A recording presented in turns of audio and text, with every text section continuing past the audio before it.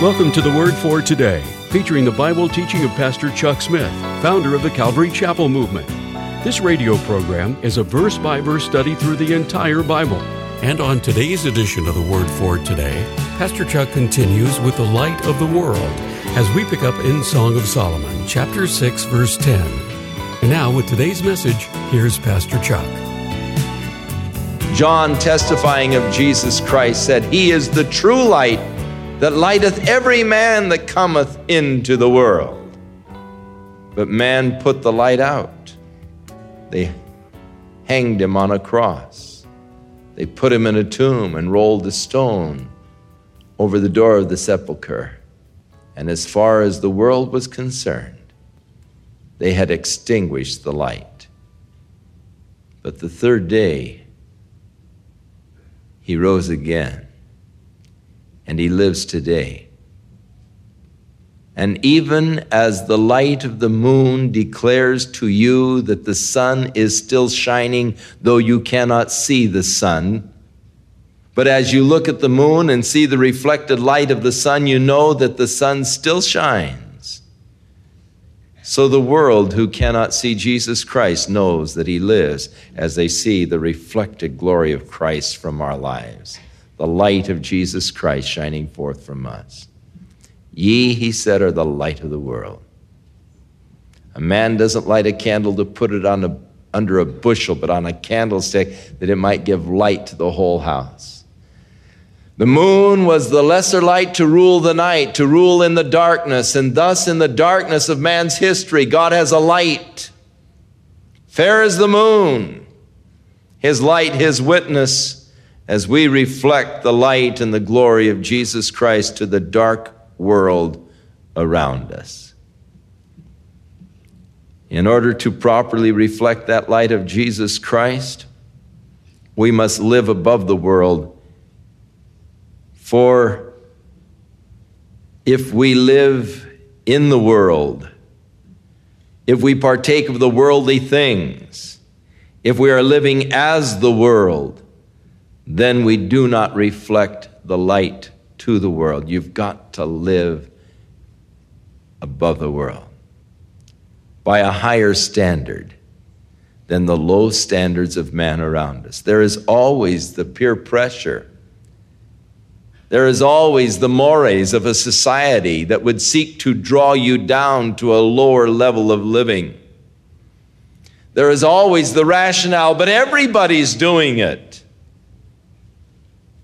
to encourage you and to draw you into a lower level of experience in life. But living on a low plane, you'll never reflect the glory of the sun. It's only as we live above it that the world can see the light reflecting from us. Clear as the sun. Again, there needs to be a slight change in the word sun. Instead of spelling it S-U-N, capitalize it and spell it S-O-N. Clear as the sun. The church. We are to be pure as he is pure. We are to be holy as he is holy. God said, "Be ye therefore holy, for I am holy, saith the Lord." Jesus said, "Be therefore perfect, even as your Father in heaven is perfect."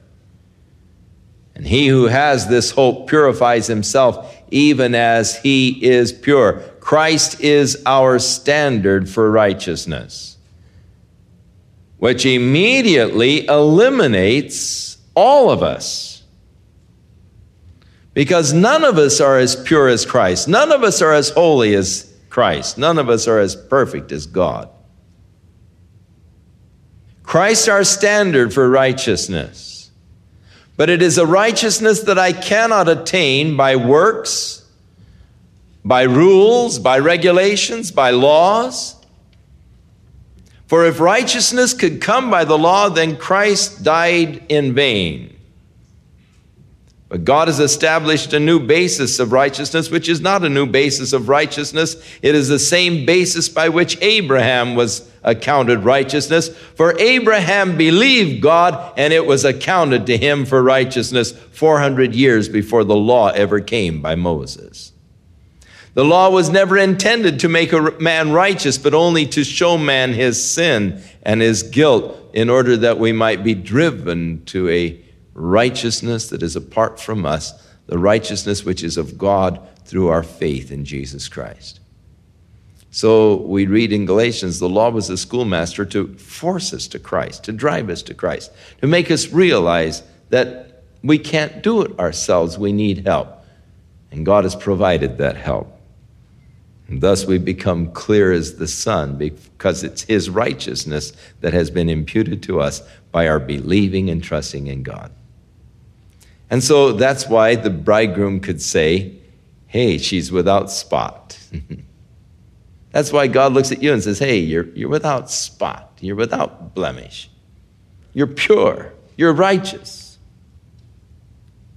Because he sees you in his Son and the righteousness of Christ having been imputed or counted to your account.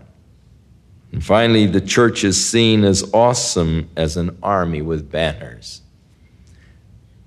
And this is what God intends the church to be to the enemies of Jesus Christ, that we might be a terror to the enemies of God.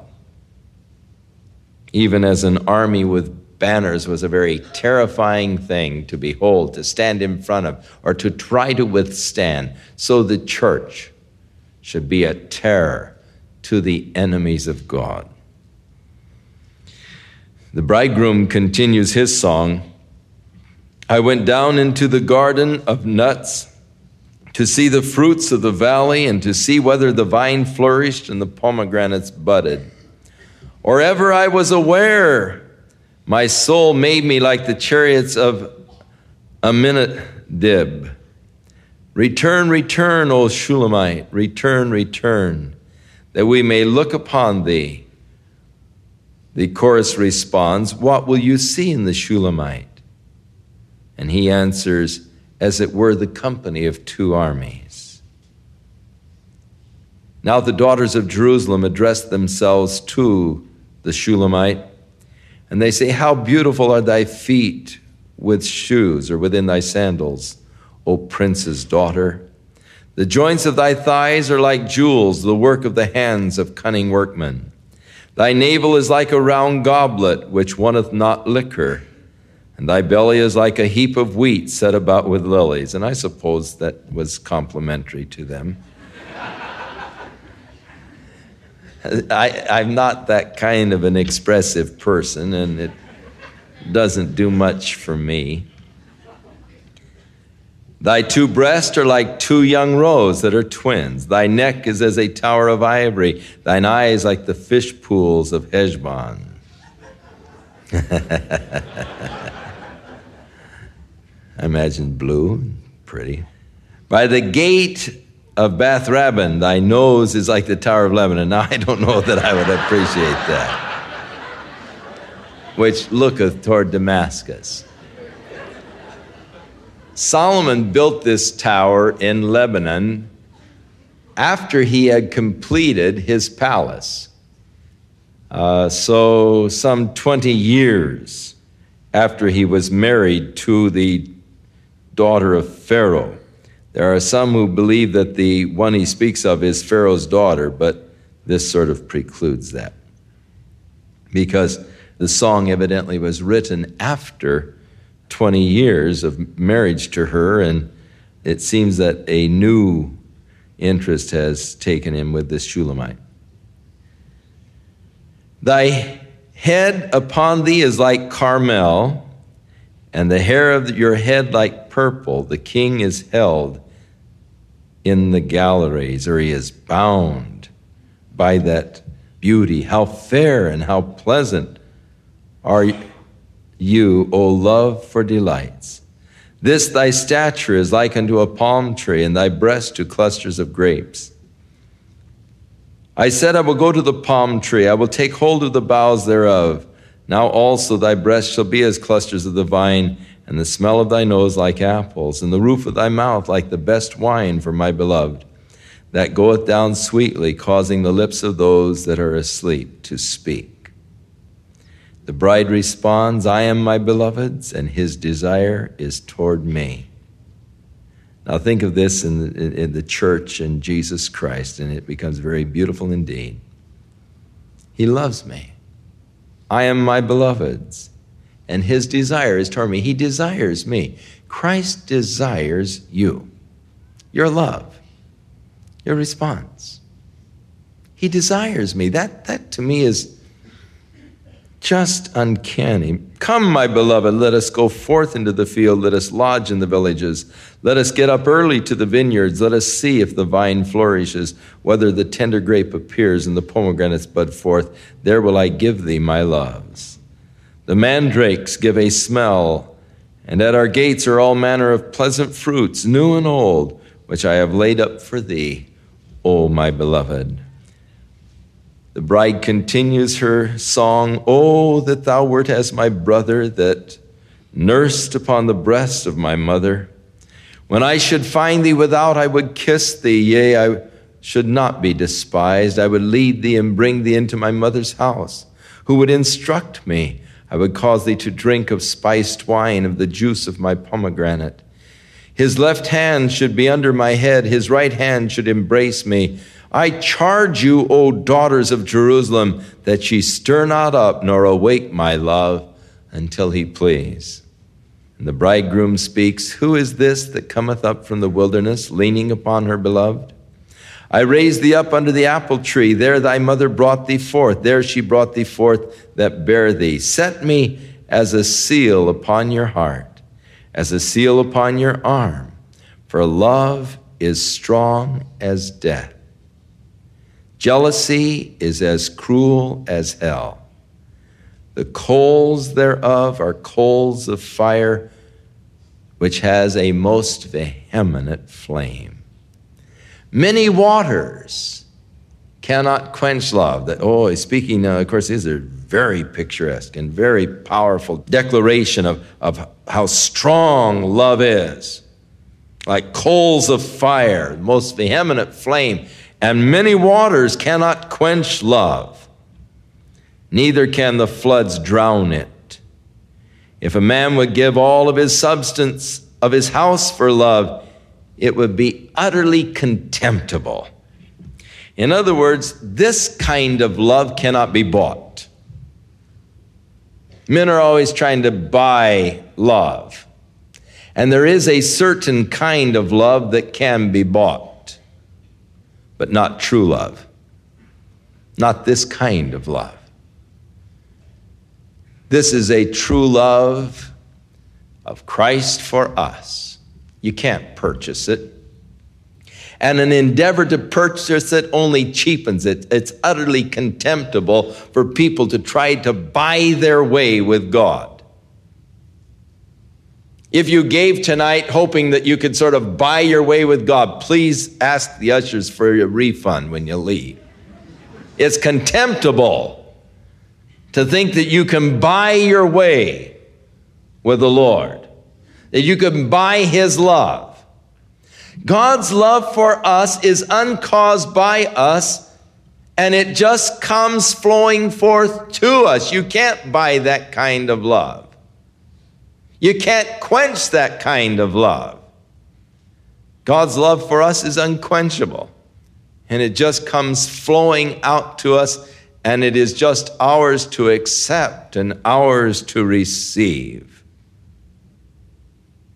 Now the bride responds, We have a little sister who is not developed. What shall we do for our sister in the day when she shall be spoken for? And the bridegroom responds, If she is discreet, we'll build upon her a palace of silver. We'll display her. If she be brash, we'll build a wall around her. We'll enclose her in boards of cedar. We'll fence her up. And then the bride speaks, And she answers, I am a wall, are discreet, and my breasts are like towers. Then was I in his eyes as one that found favor. Solomon had a vineyard at Baal-Hamon. He let it out to the vineyard to the keepers, and every one for the fruit thereof was to bring 1,000 pieces of silver, or he leased out the vineyards for 1,000 pieces of silver. My vineyard, which is mine, is before me. Thou, O Solomon, must have 1,000, and those that keep the fruit thereof 200. But thou that dwellest in the gardens, the companions, hearken to thy voice. Cause me to hear it. Make haste, my beloved, and be thou a roe, or like to a roe or to a young hart upon the mountains of spices. Make haste, my beloved. This takes us to the last of the book of Revelation, when Jesus said unto John, Behold, I come quickly. And John responded, Even so, come quickly, Lord Jesus. And so the final word of the bride is significant. Make haste, my beloved, to come.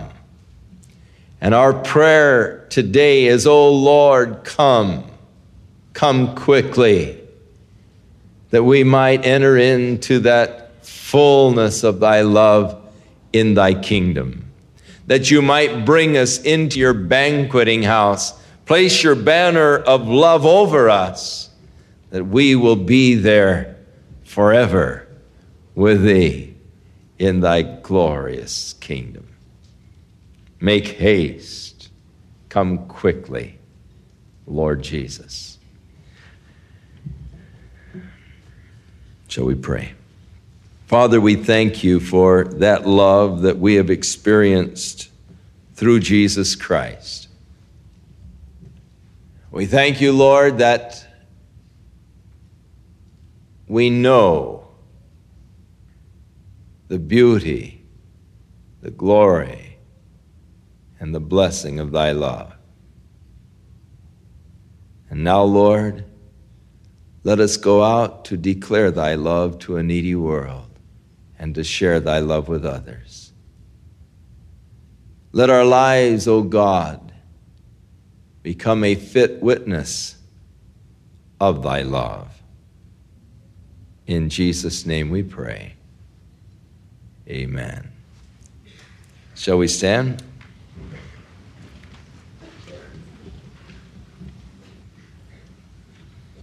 Now, you that are romanticists and true sort of mystics, you can take that Song of Solomon and you can find all kinds of exciting things in it. As I say, I'm not much of one to make allegories or to get involved in that because, again, you can read so many things. I think, though, that it is good. I think, though, that here is a bit of, in a sense, existentialism, that you need to experience it personally. What does the Lord say to you in it?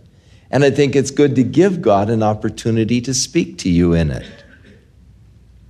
And because you are different in many ways from me, in temperaments or whatever, some of you will find all kinds of beautiful, exciting things in the Song of Solomon, where God will just speak to you in just a very beautiful, special way.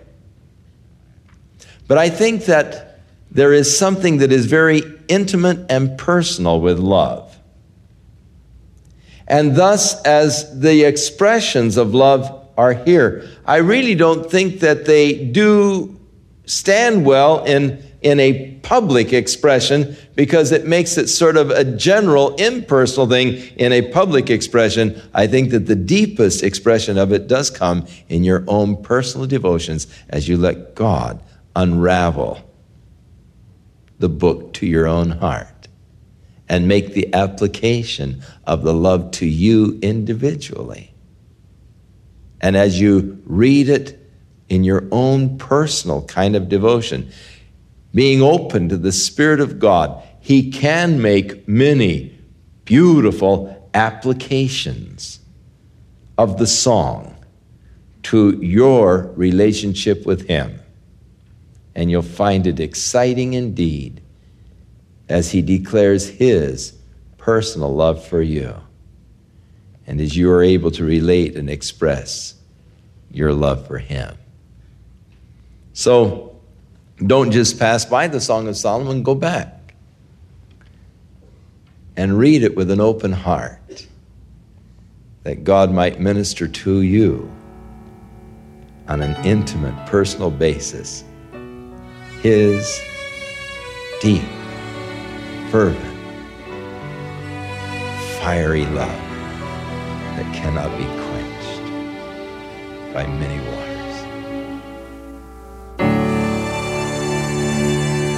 We'll continue with more of our verse-by-verse Bible study in the book of Isaiah on our next broadcast, as Pastor Chuck continues to teach through the Bible, and we do hope you'll make plans to join us. But right now, if you'd like to order a copy of today's message, simply order Song of Solomon 6-8 when visiting thewordfortoday.org. And while you're there, be sure to browse the many additional biblical resources by Pastor Chuck.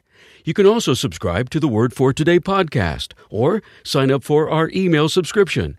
Once again, that's thewordfortoday.org. For those of you wishing to call, our toll-free number is 1-800-272-WORD, and our office hours are Monday through Friday, 8 a.m. to 5 p.m. Pacific Time. Again, that's 1-800-272-9673. If you prefer to write, our mailing address is The Word for Today, P.O. Box 8000, Costa Mesa, California, 92628. And now, on behalf of the Word for Today, we'd like to thank all of you who share in supporting this ministry with your prayers and financial support.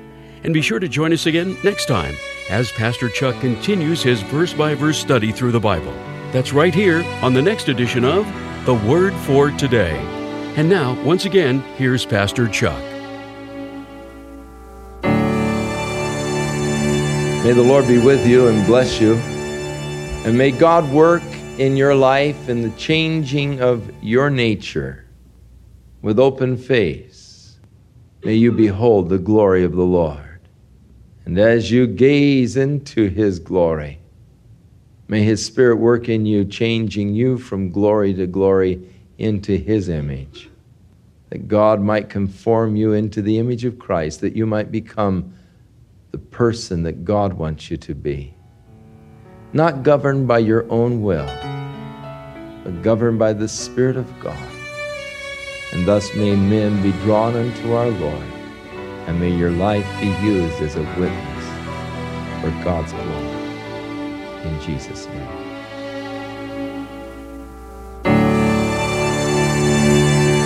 This program has been sponsored by Calvary Chapel of Costa Mesa, California. Children love stories, so it is with great honor to tell you about a children's book written by Pastor Chuck called The Story of the Ten Commandments. Just listen to what people are saying. Cheryl Broderson.